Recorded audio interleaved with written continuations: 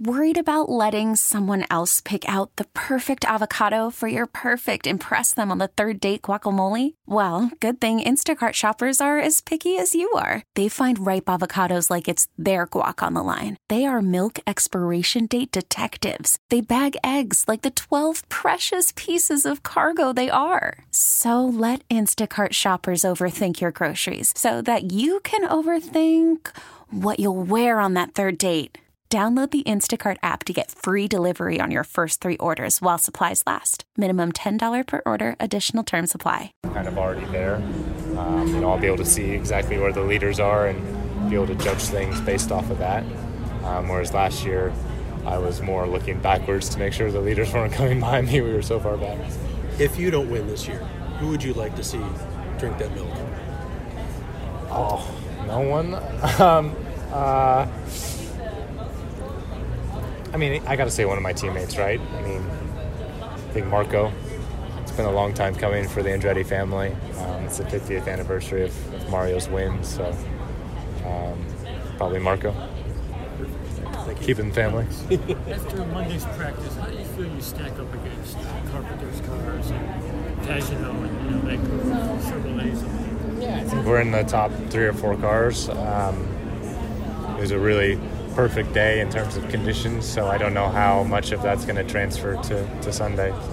Maybe tomorrow will give us more of an indication. You feel well with those guys? Oh yeah, for sure. As ex-Formula One driver, what's your view of what happens to Alonso in McLaren? Regardless of my past life, that's just what Indianapolis is. There's no guarantees. It doesn't matter how much money you spend. There's a lot of importance placed on experience and just having the knowledge of what it takes to be successful around here. And it's wild. It's crazy to think about. On one side, it shows how challenging Indianapolis is and how competitive IndyCar is. On the other side, I hope that the international audience still watches the race, because we saw what he was able to bring from a global interest perspective, and I think that's a really positive thing for the sport. So I hope to see them back and give it another chance. Do you think they have been a bit of arrogant? I think Europeans are arrogant in motorsports in general. I just think that's the way that culture is, and at the end of the day, that's really what a lot of Formula One is, and at the end of the day, they are the pinnacle of motorsports.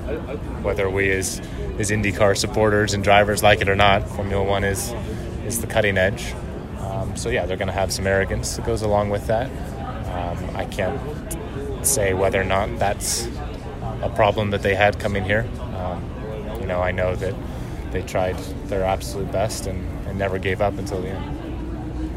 When you watch the video of, I think it's last year, some of those passes you made, etc., high side, low side stuff, are you ever amazed by it, or do you ever go back and go, what's going through my head here? You know what I mean? How do you replay things like that, and are you ever amazed by some of the moves you've made?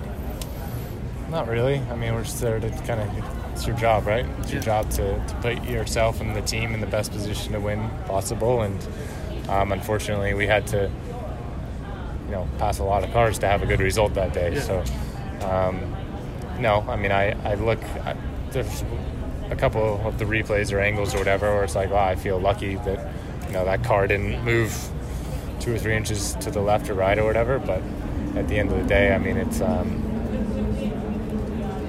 it's all in the past. So I know, but everybody's always trying to get in y'all's heads, y'all's psyche of what makes you a driver want to do it, number one, and number two, do those things and stuff. Are you sort of a different person when you're behind the wheel of a race car? Meaning, I don't think so. You're willing to hang it out there, so to speak. No, I don't think so. It's all about the opportunities that present themselves. In those particular situations, everyone went low and there was clean air up high, so yeah. It didn't seem any reason not to do it, right? Clean air is a big deal for these cars, especially the new aero kits, and even if that's not the racing line in terms of the ultimate grip, the support you're getting from the clean air and the aerodynamic benefit makes it possible. But are you ever aware too, though, that you're putting on a show? I mean, that people are just there to try and win a race, man. But you understand what I mean? You know, if you watched a race like that from the grandstands, would you be awed or amazed by? For sure. I mean, when I watch sports as a fan and watch someone hit a game-winning buzzer beater in the NBA playoffs, like, yeah, it's amazing, right? But at the end of the day, you got to remember this is our job.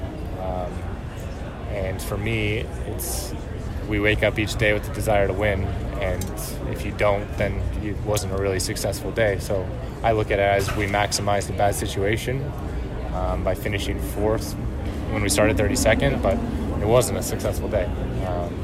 So hopefully we can have a successful day this Sunday. You ever get a chance to relax during this week leading up to the race? Absolutely not, no.